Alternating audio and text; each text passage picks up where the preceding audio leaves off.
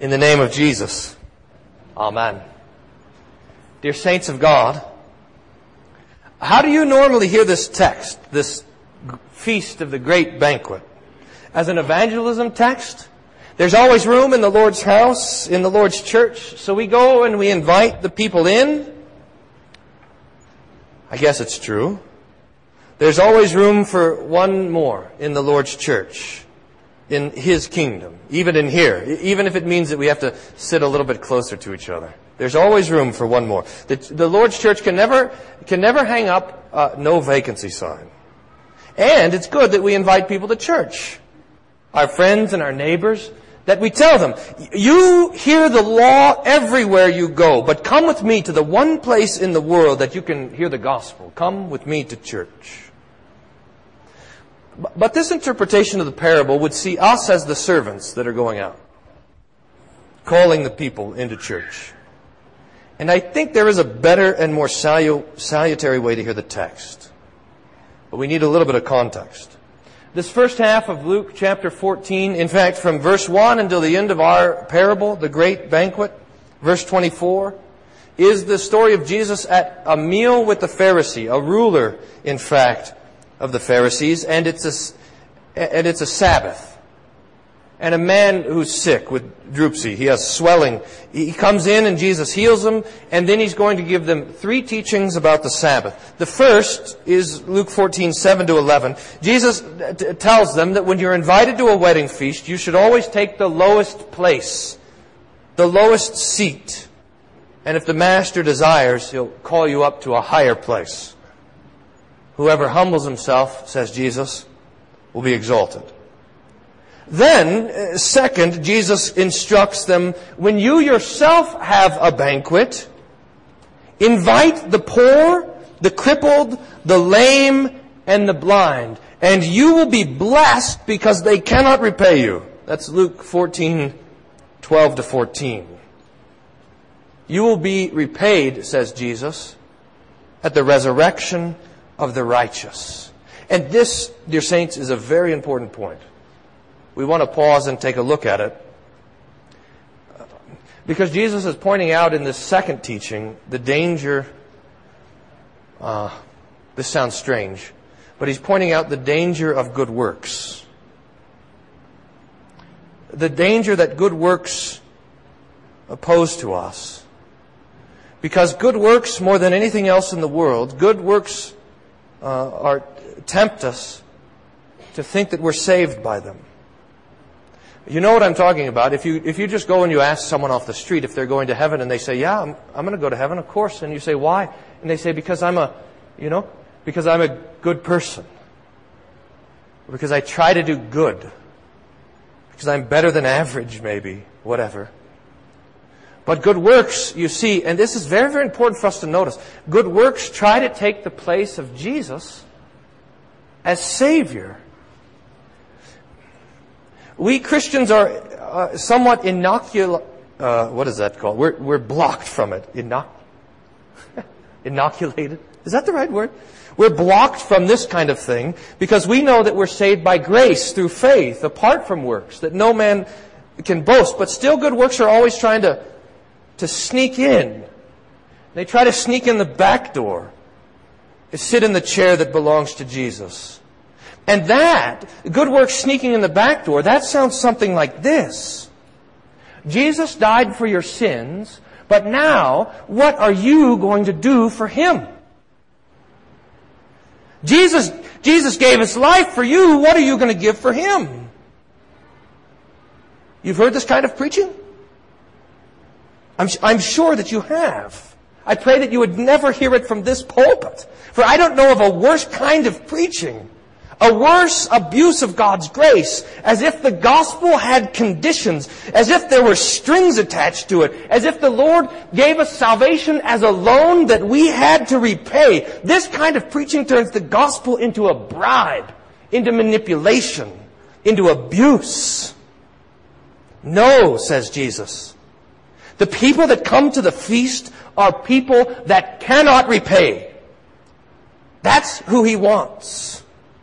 Dear saints, you never were and you never will be good enough for Jesus. Never. You live by mercy, always, eternally. Good works are good for your neighbor. Do good works for your neighbor, but not for God, not to please Him, not to make you acceptable with Him. This is idolatry. His gifts cannot be repaid. That's what Jesus is teaching in the second teaching here at the Pharisee's house. And after He gives this teaching, there is a Pharisee who's eating with Him, and he says with pious-sounding excitement, "Blessed is the one who will eat bread in the kingdom of God." That's the verse right before our gospel text. Blessed is the one who will eat bread in the kingdom of God. This Pharisee is there sitting across the table from Jesus. And he says, won't it be great someday to eat bread with God? The kingdom of God was right there with him, sitting in the same room, at the same table with him, and he was missing it. And this is the context of the parable. Jesus answers this Pharisee, the one who's so ecstatic about eating in the kingdom of God someday. Jesus answers and He tells them, I'll tell you a story about feasting in the kingdom of God. None of the people who were invited tasted that banquet.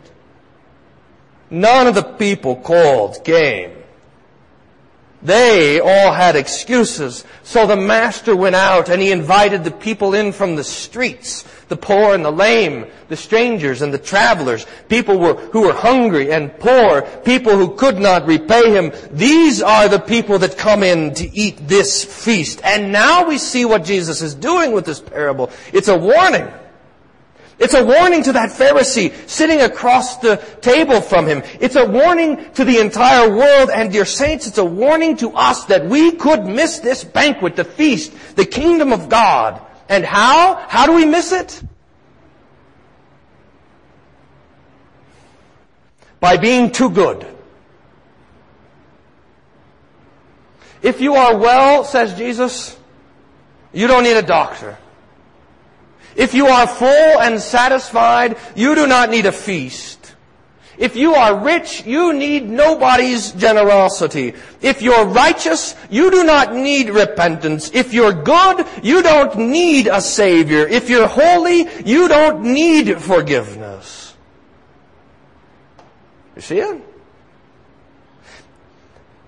If you are satisfied with yourself, with your own holiness, with your level of sanctification, with your goodness, if you are satisfied with yourself, then the feast of the kingdom of God could be sitting right across the table from you, and you miss it.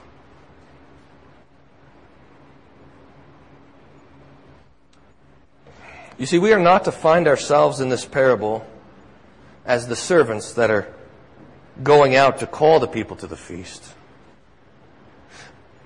We consider ourselves as the ones that are invited. And dear saints, if we would hear this parable with joy, we consider ourselves to be the ones mercifully invited. The ones who were not expected at the feast. The poor and the crippled and the blind and the lame. Those that could not repay. That's you. A poor, miserable sinner who is called in the mercy of God to feast on the richest food of heaven. To feast on the mercy of God. To feast on the love of God. To feast on the forgiveness of all of your sins, to feast even on the very body and blood of Jesus given for you, not because you are good enough and because you can repay, not because of that, but given freely, with no strings attached, because Jesus loves you. You. He dies for you. And He keeps you as His own. Come. All is ready. Amen. And now may the peace of God, which passes all understanding, guard your hearts and minds through Jesus Christ our Lord. Amen.